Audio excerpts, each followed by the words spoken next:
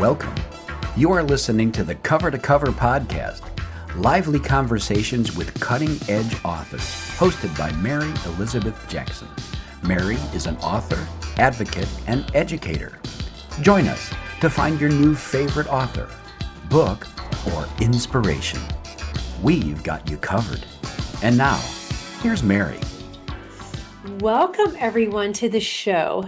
I am just so excited to be here today with my good friend and soul brother, the extraordinary Stewart Pearce.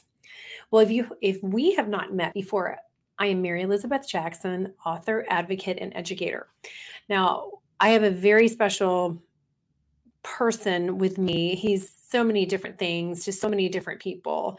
And I'm going to go ahead and introduce him because we want to just jump right in. I warm welcome to you, Stewart Pearce. You are already on camera with me, and I'm so grateful to have you here. And I'm so grateful for our friendship. And I wish that we would have met a really long time ago. So welcome. And then I'm going to talk all about you here in just a second. But hello and beautiful day, right? Namaste, namaste, namaste. It's wonderful to be here with you. Thank you for inviting me. It's a great honor.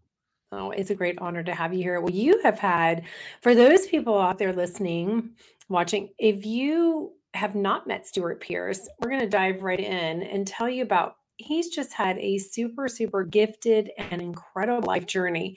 At least that's how I see it. And I know you probably feel the same way. There have been bumps. It's been very interesting as well, hasn't it, Stewart? You mean my life? Yeah, you've had this incredible life journey. I mean, not everyone gets to say that, and I'm getting ready to talk about this, the part that you have played in your life and in the lives of others. I know today I want to discuss your book that we are going to be talking about, which is Diana, the Voice of Change. And one of the important reasons for talking about it is the 25th anniversary, correct? It was on August the 31st this year, 2022, yes. Yes. There was a commemorative edition of Diana, the Voice of Change, yes. Yeah, and it's such a gorgeous cover. Oh my gosh, it's just a beautiful cover. And actually, I had 2 copies, and I've loaned them out to friends of mine who wanted to read them. So I've got to get them back or get another copy because I end up sharing my books with friends, which is great. So before we go any further, I want to share with folks that you're a legendary master of voice, which if you just listen, just close your eyes, you could just listen to him talk all day. I know I could.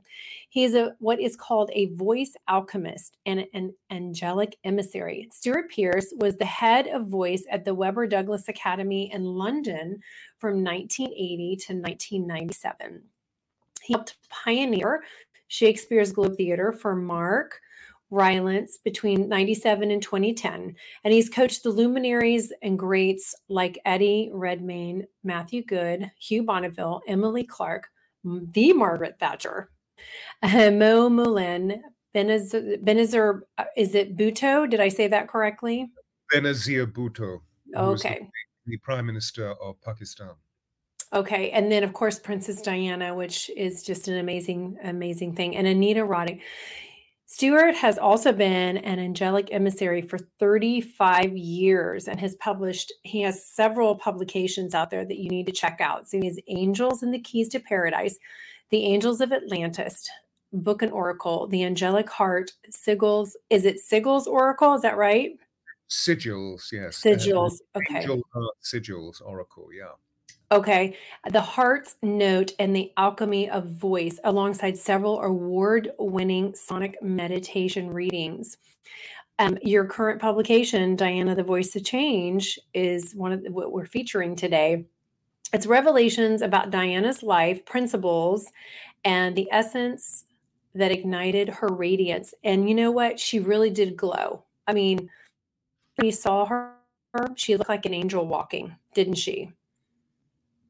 Yeah, she was pretty extraordinary. And when I met her, of course, she was going through a very big transition of just revealing to the world through the Martin Bashir BBC Panorama interview in 1995 what her relationship with Prince Charles was really all about, which has now become this iconic reference in the history of the British royal family.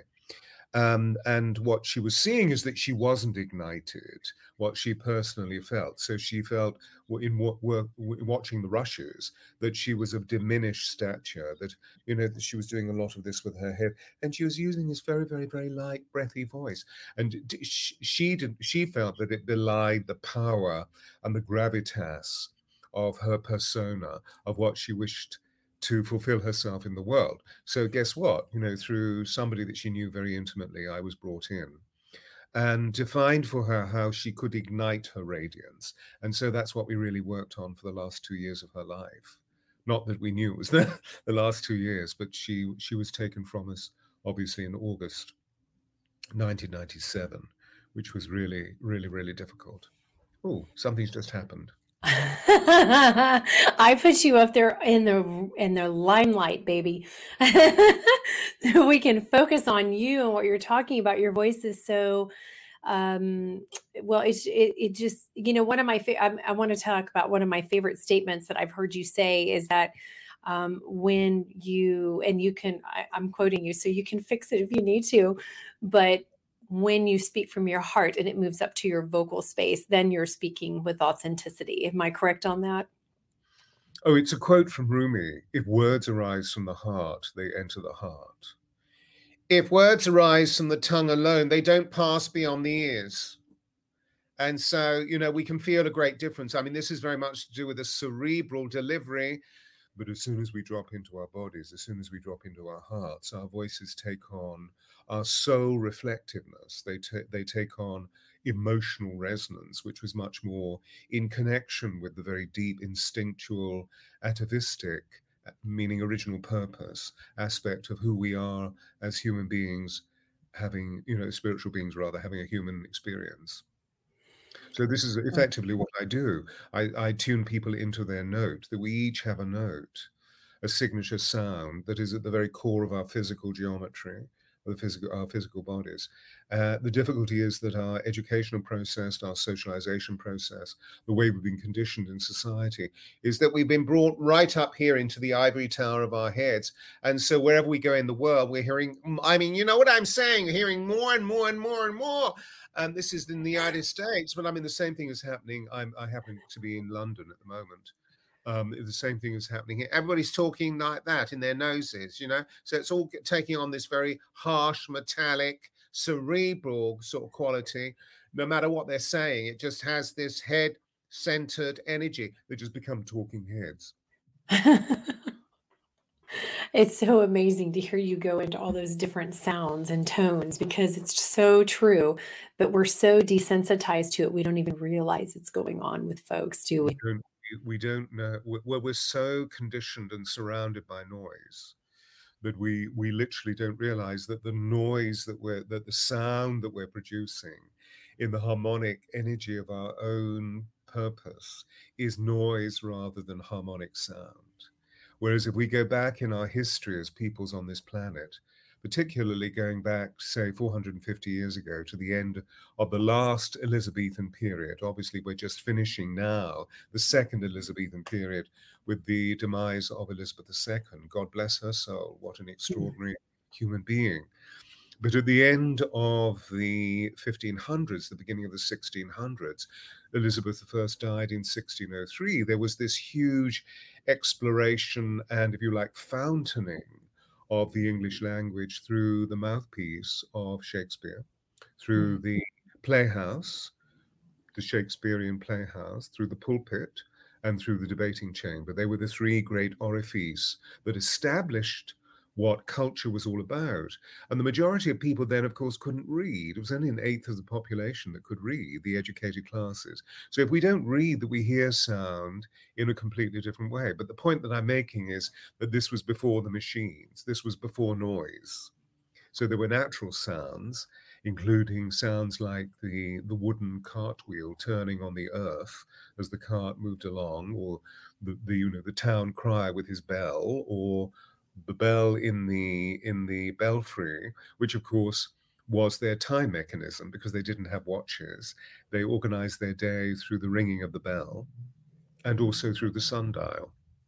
All of these natural resources, the neighing of the horses, the human sounds that we all commit ourselves to, the burpings, the fartings, et cetera, et cetera, et cetera. All of these natural sounds. So there was a Lord Mayor of London in 1597 who wrote, "All speech is decorated silence."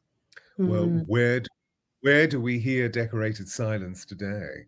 All we hear is a field of noise, because we live in our metropolitan communities. Obviously, it's very different when we move into the suburban or into the rural setting. If we go into the heart of the countryside, if we get on a boat and go right out into the ocean, we hear silence. If we switch the motor of the boat off, we hear silence. If we go into the country and we switch off the generator, we hear silence. And then our voices change and we move deep into our bodies and we start sharing on a very deep level the consequence of our lives, the meaning of our lives. We share on a heart level. Mm. It's very powerful, very, very powerful. And it's almost like when we move into those spaces at the beach or in the country, the interference, the white noise, it's silenced. So that whole different vibration can be heard and felt. That resonance can exist. It can't exist in all of the noise that we have in the interference. Yeah, it's an amazing thing to come into awareness and then be more mindful of it when you're speaking to people. I know speakers, if you're going to be a really good speaker, they get trained that way. But for the rest of us, nobody really knows about it. They don't know about this, and they don't know the significance of it. If you think about how we react to people, you could have two children in the same house, and the way one child says something, a parent reacts a certain way to that child, and the way the next child may say something, a parent may react totally different, and it's because of the deliverance from the child to the parent. One may totally get on your nerves, you want to scream and yell at this child, and the other one you're like, okay, honey. And it's very interesting to have those different dynamics going on, isn't it? Yes, I mean, the key that we all are in search of, I believe, because we're hardwired or indeed softwired for connection. And so the key that we're looking for is harmony. And obviously, when we're not in vibrational match, we feel a level of disharmony in our beings, as you were saying about our children who maybe are misbehaving, or they're determining their own conviction of their own power in a certain way that is abrasive.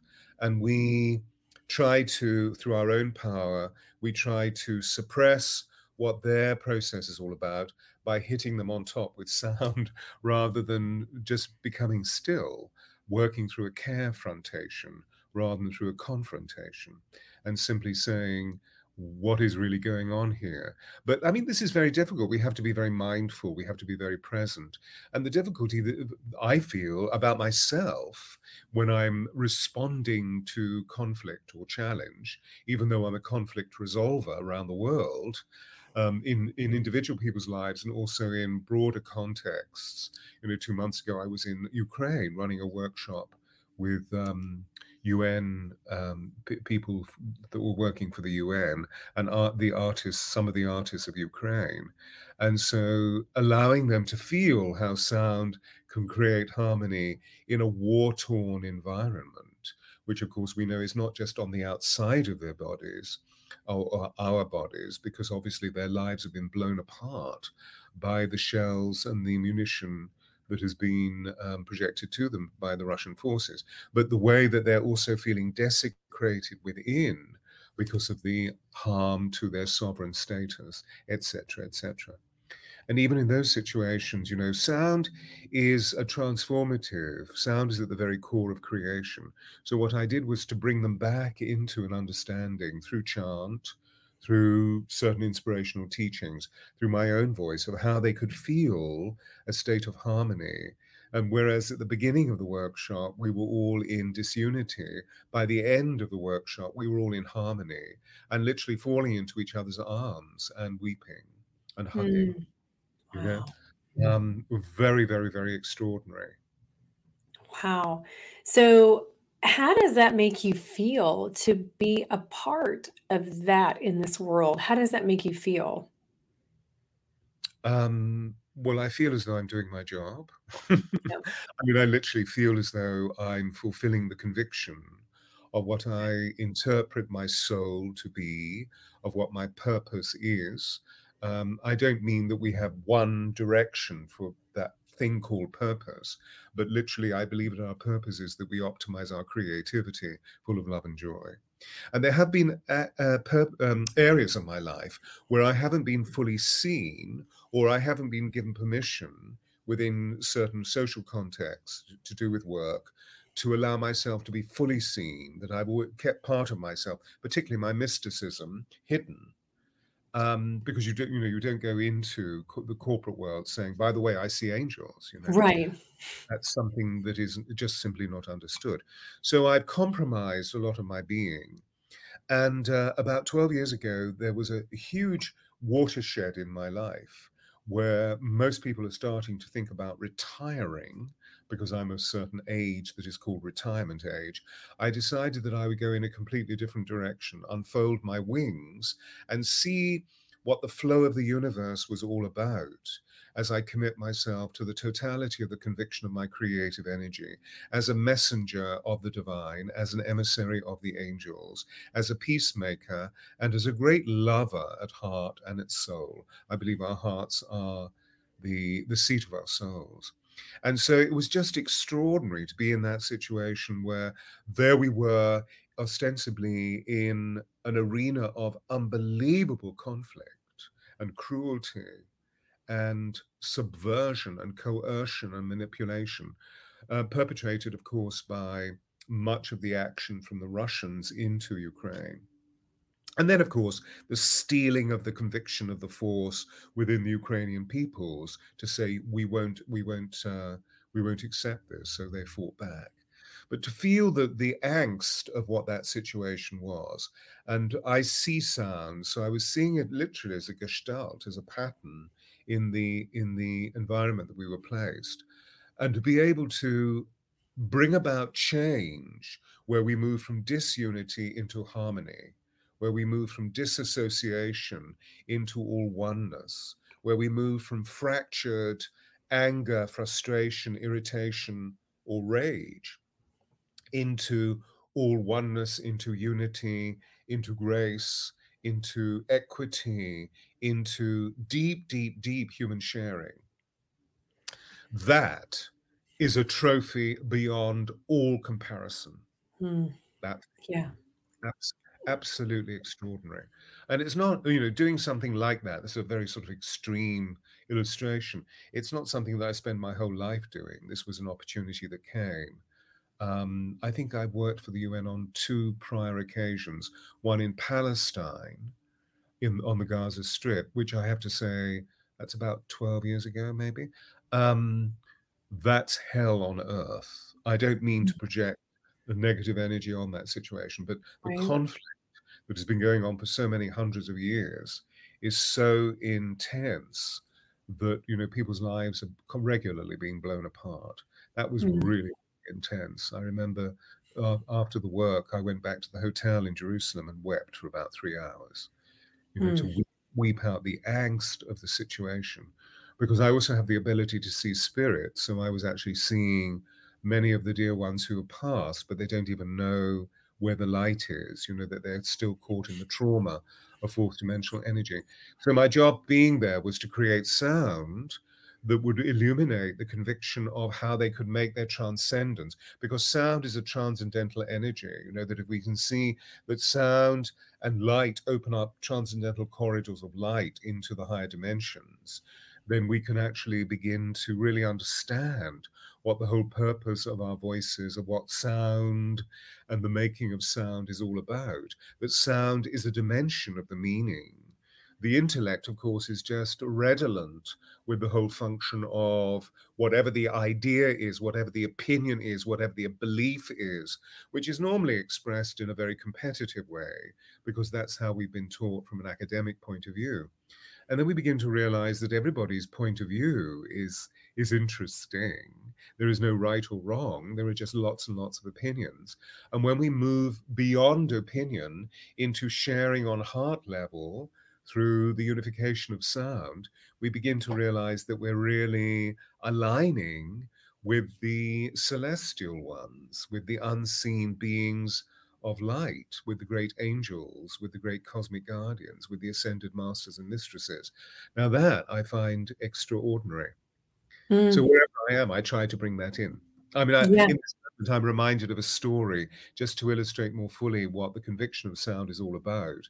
And the story is a very ancient story that goes way back into the sands of time, and possibly was tabulated by Hafiz. And Hafiz was a great poet, metaphysical poet that came before Rumi. And the story goes that the divine one made a statue of clay in his or her own image and asked the soul to enter the statue of clay. But the soul was so liberated in the conviction of its own essence and ubiquitous. Why would it want to live in this small statue of clay? So, not to be foiled, the divine asked the angels to sing a seraphic chorus. And the soul was so enchanted by the seraphic chorus that the soul agreed to enter the statue of clay. And so began Adam Kadmon, and so began human beings. So you see, we have within us the core of the universal sound and the angel's song. Hmm. That's really beautiful description. Yeah, so that does give you much more in-depth understanding of the importance of this, of us, and where we come from, and our core. It helps you. It allows you to pivot the way you look at things and to expand your awareness of what we know, so that you can include this into your understanding. Now, I do want to ask you. Uh, the you've played some, your relationship with Diana was very significant in her life as well as yours. And I know that we'll just touch on this briefly because I know it's a very sensitive subject for you about the Queen's passing.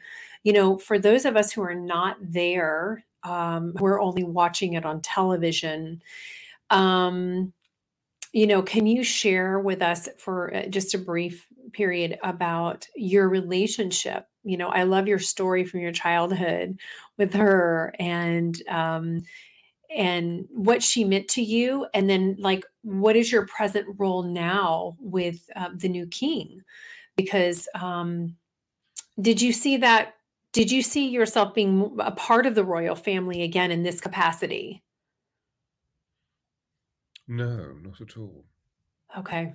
And obviously, there's part of that in terms of its future witness that in this moment in time I can't really speak about because of Okay. confidentiality. But I can certainly answer that the first part about Elizabeth's passing, Yes. which, of course, she was 96, so we were all aware of the fact that soon she would be leaving us.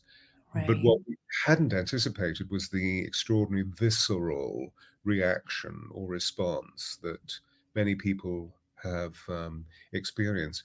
In fact, on Monday, the 19th of September, which of course was the state funeral of Elizabeth, It was and beautiful. I watched it.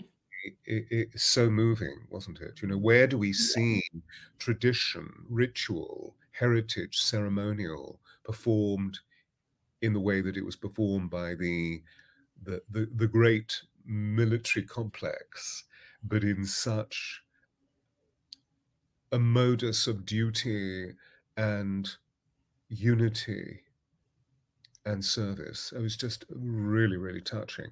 It It's ignites something in all of us. It touches all of us, Stuart, because we only see that in movies. We don't get to see that in real life. So I guess that's, one of the things I was wondering, what was it like for you there? I know how much it touched those of us watching. So I can imagine it was that much more intensified with you being there, it's been, I feel that this is a rare moment in the cosmology of our peoples. That sounds rather grandiose, but if we look into the astrological aspect of Elizabeth's death 2 weeks ago today, in effect, and then the 12 days of mourning, and then eventually the funeral on the 19th on Monday, something was out of joint in the atmosphere, in the sensibility of this island. London is the Earth star chakra of the world. And so, although we have a diminished responsibility or relationship with the world, we are now all a global village. At once, it gives rise to an understanding from a cosmological or from an archetypal or from a metaphysical perspective of how this small cold grey island became the British Empire all around the world. I mean, it was just absolutely extraordinary. And of course, we know a lot of the commanding nature of that empire was about the suppression of indigenous people. And something I believe is now being done about this through very extraordinary reparations. Just as, for example, the German peoples after the Second World War, the German government, I should say, created reparation with the vast community of Jewish people for the horrors of what took place in the Holocaust. Much has been done, particularly in drawing together the elements of the Commonwealth. I think there are 18 or 19 nations within the Commonwealth, which was first decided upon by George VI, meaning Elizabeth II's father. And all of the politicians within each of the nations was approached and said, well, would you like to become a republic, or would you like to join a Commonwealth in relation to the United Kingdom of the world? And they all agreed. So, there wasn't a statement of, but we feel like the subjugated masses, and so we're not going to agree to join the oppressive patriarchal regime of the late Victorian order. They all very willingly came forth. And this seems to be misunderstood by many of the political commentators. What happened, of course, in 52 was that the king died, and then the young Elizabeth took over. And so she became the matriarch of this United Kingdom, the realms, and the Commonwealth, and was known around the world. I mean, the extraordinary thing was that if you mentioned the name the Queen anywhere in the world, everybody knew exactly who you were talking about, even though there are several queens. The Queen Noor of Jordan, the Queen of Denmark, the Queen of Norway, etc., etc., etc. But it was always Queen Elizabeth II, this remarkable woman. So that's what I mean by this rare cosmological event, that something has splintered in the consciousness of the English peoples. And we're in deep, deep, deep mourning. And I feel this mourning was felt around the world. So, Yes. I mean, I personally had the extraordinary honor of going to Westminster Hall, where the lying in state took place on Friday of last week at 9 o'clock in the morning. The last time I was in that building was in 1965 as a 12-year-old child with my parents, filing through, as it's called here, the lying in state of Winston Churchill, the great war hero. And so I'm aware of the building, I'm aware of its august nature, I'm aware of the frisson of energy that's there. But as I walked into the hall on Friday morning, the whole space, that building has been there for 900 years.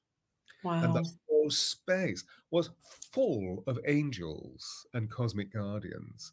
And I stood literally in a vortex next to her coffin and watched many of the people, I was very fortunate. I was actually given a pass to make entry, but many of the people had actually queued a 5-mile queue or line, and they'd literally been queuing for 13 or 14 hours before they Oh arrived. my word.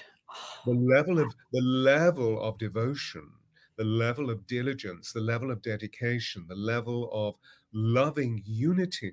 As these people walked in, although they may have been exhausted by the wait, they were all buoyed up by the camaraderie of the occasion. And it was one of the most moving experiences that I've ever had. I mean, to wait a 5-mile line and all those hours.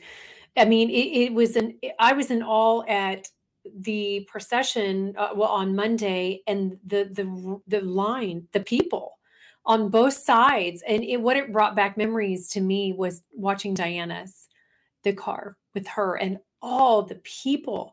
And like you said, it just, I don't know. We don't have this kind of thing happen in our world very often. Thank goodness. We don't want to lose great people, right? But to have the way that it's done, the gallantry of it, the way it's presented is just, how could you not be caught up in it? How could you not be moved by it? Yeah, yeah. A form of ritualized theater, so that Very much so. we feel all of the varying components deep within our bodies. It's not just something that we regard, it's something that literally penetrates into our bodies. And so our cells shift. There were moments when I was watching on Monday where there would be triggers and the whole of my body would be moved into weeping by Mm. by the ceremonial and the ritual. For example, when her coffin was placed onto the gun carriage, which is something like 172 years old and is only used for the bodies of sovereigns. And then it's drawn not by horses, but by armed forces. And when the coffin was placed on, of course, the men and the women from the Royal Navy who were drawing the gun carriage, they had to separate to allow the 6 pallbearers to carry the coffin and place it onto the pall. And then there was a signal from the sergeant major, and they all went zoom into action. And it was Wow. just this synchronized dedication of movement with the impact of heart service. There are no words, are there? Just extraordinary. Yeah. Mm. That brings tears to my eyes too. There's something about it that's, I don't know. There just really aren't the appropriate words to describe what it looks like, what you're witnessing, and what it means to each of us to watch. It's so symbolic, isn't it?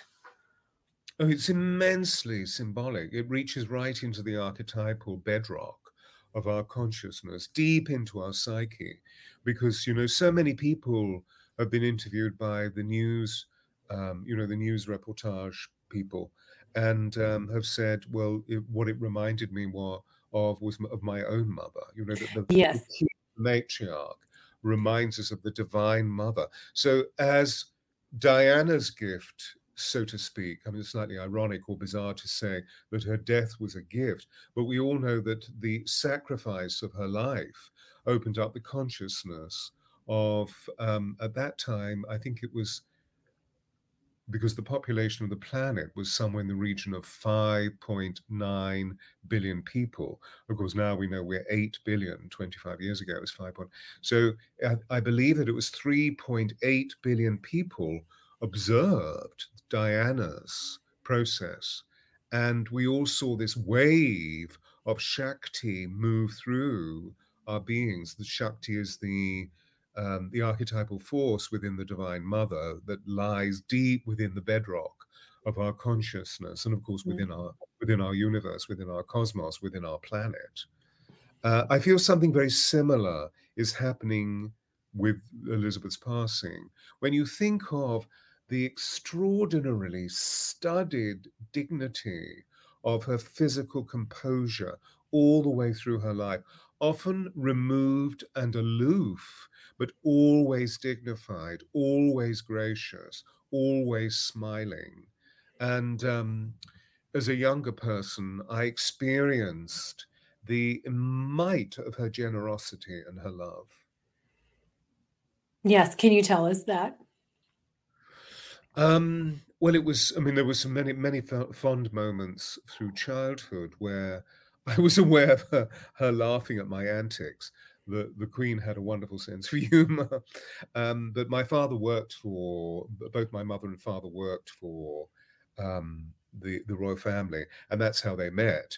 And when they married, which I think must have been 51, 52, my mother ceased working for the royal family, and but my father continued on as a leading royal servant, and was there for many years until his untimely death at the age of 56, I'm working sorry. for Prince Philip, working for the Queen's husband. But they'd been together for about 30 years. They were very close, both men.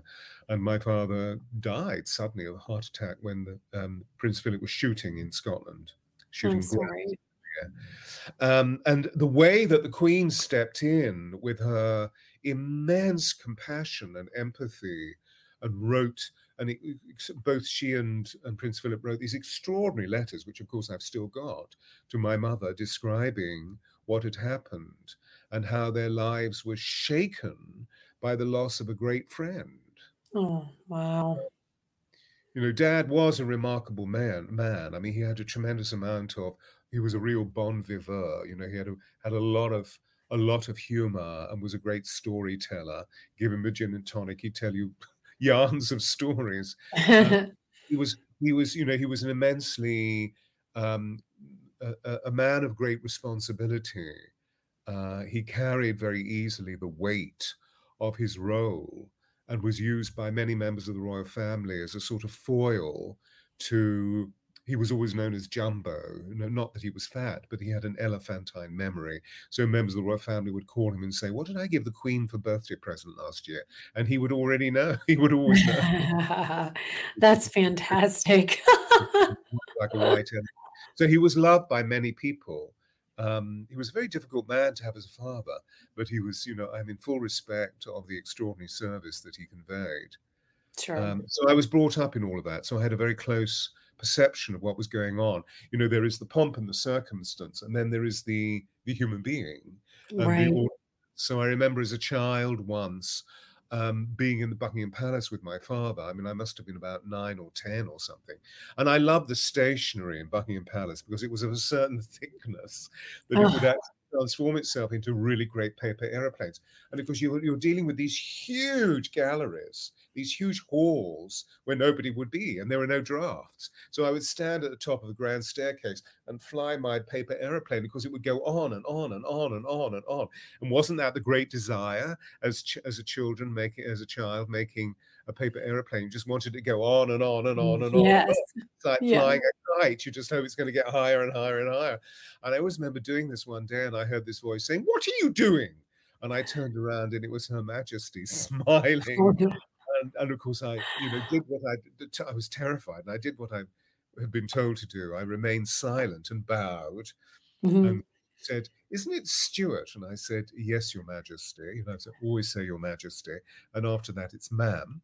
And she said, "What? No. I'm not angry with you. Come into my room." So I went into her sitting room, and I was there for about an hour and a half, and we had a chat. I sat on the floor cross-legged. She took her shoes off, and her legs were up on the sofa. She ordered tea. I had hot orange juice. I've never quite worked that one out. Why would hot orange juice be? But apparently in the 50s, that's what you gave a child. And Oh we my goodness. Yuck. amazing conversation. I mean, I think we watched TV. I seem to remember this black and white TV set going on. We watched TV and we laughed. You know, she was such great company. Just the two of us were about. Nice. And then she picked up this huge, do you remember the Bakelite telephones? These Yes. huge, she picked it up and dialed. It was white, I remember, with a golden cord. I was thinking, oh, what an amazing telephone. And dialed, Right. "Joe, And I could just hear my father, Your Majesty. No, surprise, surprise. Stewart is having tea with me. And I just imagine my father freaking out. Right. What? Don't worry. Just, when you're ready, come down. He's here. He's safe. Oh, what a Uh, beautiful memory. So that's a big private memory. There are many, Mhm. many, many, many, many meetings with Her Majesty, both in very formal situations and also in informal family situations, and also Philip. And they were extraordinary to my mother and father, and particularly when my father died, they were extraordinary to my mother. I mean, really, they look after their servants so well. That's just so thank you for sharing that intimate part of your life with us. That's really, really beautiful. What great memories for you to hold into your heart for your life and to be able to reflect back on. So I know this has been an extremely emotional time for you as well. I do want to highlight your book that does focus on Princess Diana because what a way to celebrate who she was in this world and to share with others your relationship with her. I know you've told me a couple of stories and I love it. I just love knowing that about her because I just think she was an extraordinary woman. And I think she represented hope. And I think that I there are those of us who, sometimes you see somebody who's larger than life and you see, is there anything that you're like them? Are they like you? Is there something, there's a connection there? There's that we can see that they're more than just a figure, in this world. And I think for so many women, Diana represented just a vast majority of women and allowing her vulnerability to show, because most women, like we know, like Queen Elizabeth, her vulnerability was never allowed to be seen in public ever, and truly not in private, because if she did, it is the difference between a man and a woman being in charge.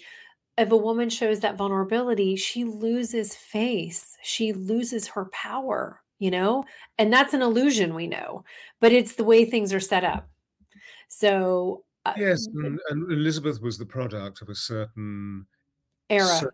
social education and era, which we can see very finely recreated in the Yes. series The Crown, the first, Oh, the first I part, the love first. that. Now Love that that show. that from a vibrational point of view, for me, was so accurate. How do you recapture a bygone period? Because our lives today are so completely different. Our values, Yes. the way we live our lives, the soft furnishings in our lives, et cetera, et cetera. And that's really accurate because I remember it. I remember it so well. My father Wow. found the late king dead, et cetera, et cetera, et cetera. Oh my gosh, that must have been devastating for him But the to point, to well, it was part of the job. On one level, it was a huge honor as well. Um, right. the reflection that you're making is actually a really interesting one because the role of the monarch was removed and remote. That Elizabeth always carried this extraordinary dignity, always smiling, always gracious. We never saw her shadow. We never saw her shadow. Was it with Diana? She was the people's princess, and so we saw the whole of the chiaroscuro, the whole kaleidoscope of Diana's emotional life, and she wore her feelings on her sleeve. So we saw her joy, we saw her bitter tears, we saw her glory, we also saw her desperation. And it's really, really interesting because my experiences in mostly in UK, US, UK, that whenever I'm asked to speak, I did a large presentation just before the Queen died, in fact, the day before the Queen died. And I always remember people saying, do you feel, in the Q&A at the end of the presentation, do you feel that the Queen will be with us very long? And I said, I feel that the Queen is dying. I feel that she's going to, and the next day she was dead. So that Oh, wow. prophetic.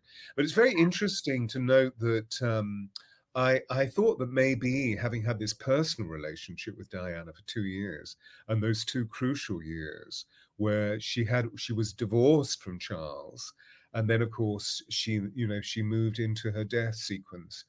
that people would want to know what it was like. But actually, it's the reverse. I tend to listen to what their stories are, that they never met her, but they felt that they had been accomplices of her.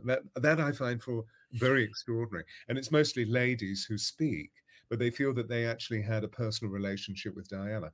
I find that extraordinary. Yeah, but you're 100% on there because I'm one of those people who felt that way. And I think it was because of her vulnerability. She allowed us an open door into who she was that allowed us to feel connected to her and what she represented for all women. And she was an extraordinary person, and she was an empath that we know, and empaths tend to feel easily connected to other empaths. You know, we don't even have to really know each other, but there's that soul connection that it's like we've known each other forever, right? So that's where I think maybe that comes into play with that. So your book about Diana is I want you to tell everybody where, first of all, where they can find you and where they can find the book. And I will put links in for the 2 videos that you sent me so that people can go and subscribe to your channel. They can watch the very heartfelt videos that you did. I just love them. I've already shared them out with others, friends of mine and family. And also you have a show on YouTube called it's Dialogues After Dark, and so you really dive deep into that. Thank you. I love that. Dialogues After Dark. It's actually called Deep Dialogues. Oh, But that's right. Sorry. I love the Dialogues After Dark. I think that's, thank you.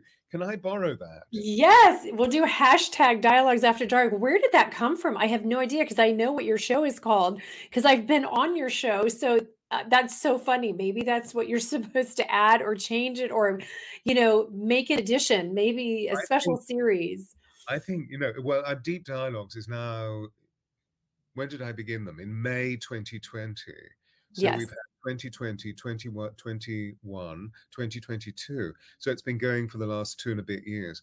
I feel that I need to rechristen it for the beginning of next year, and it's going to be Dialogues After Dark. There we go. Whoop, whoop, whoop. There we go. Because, well, of course, in the UK, they're always in the evening because of me wanting to time frame with different areas of the world, particularly with the US, because I'm based UK, US, US, UK, and I have dear friends in the US.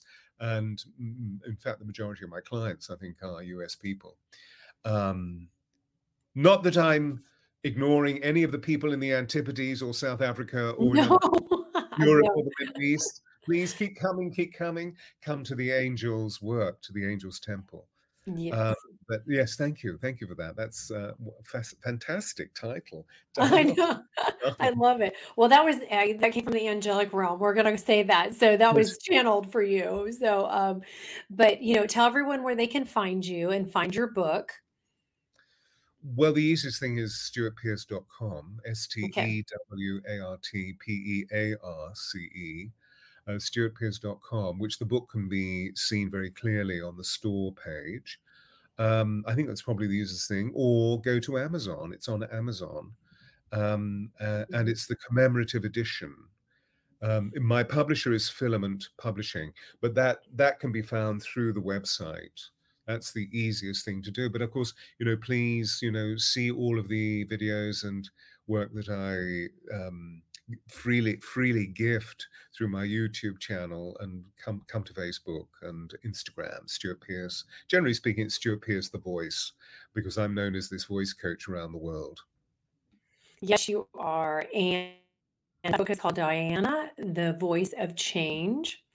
And I just love it. And all I can say is thank you for joining us today. Wow, what an honor. Thank you for sharing these stories with us and, dive into your life and your journey.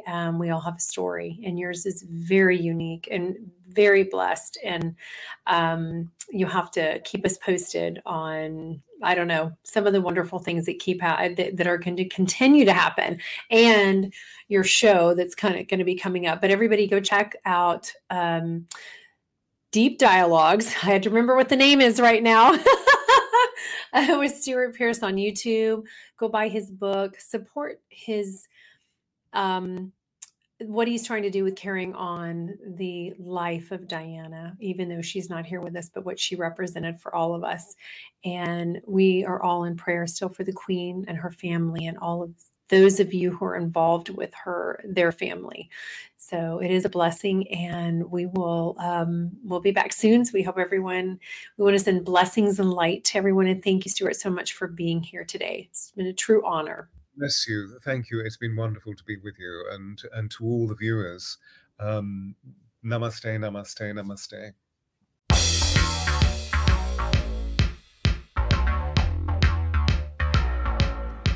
Thank you for being a part of our audience today.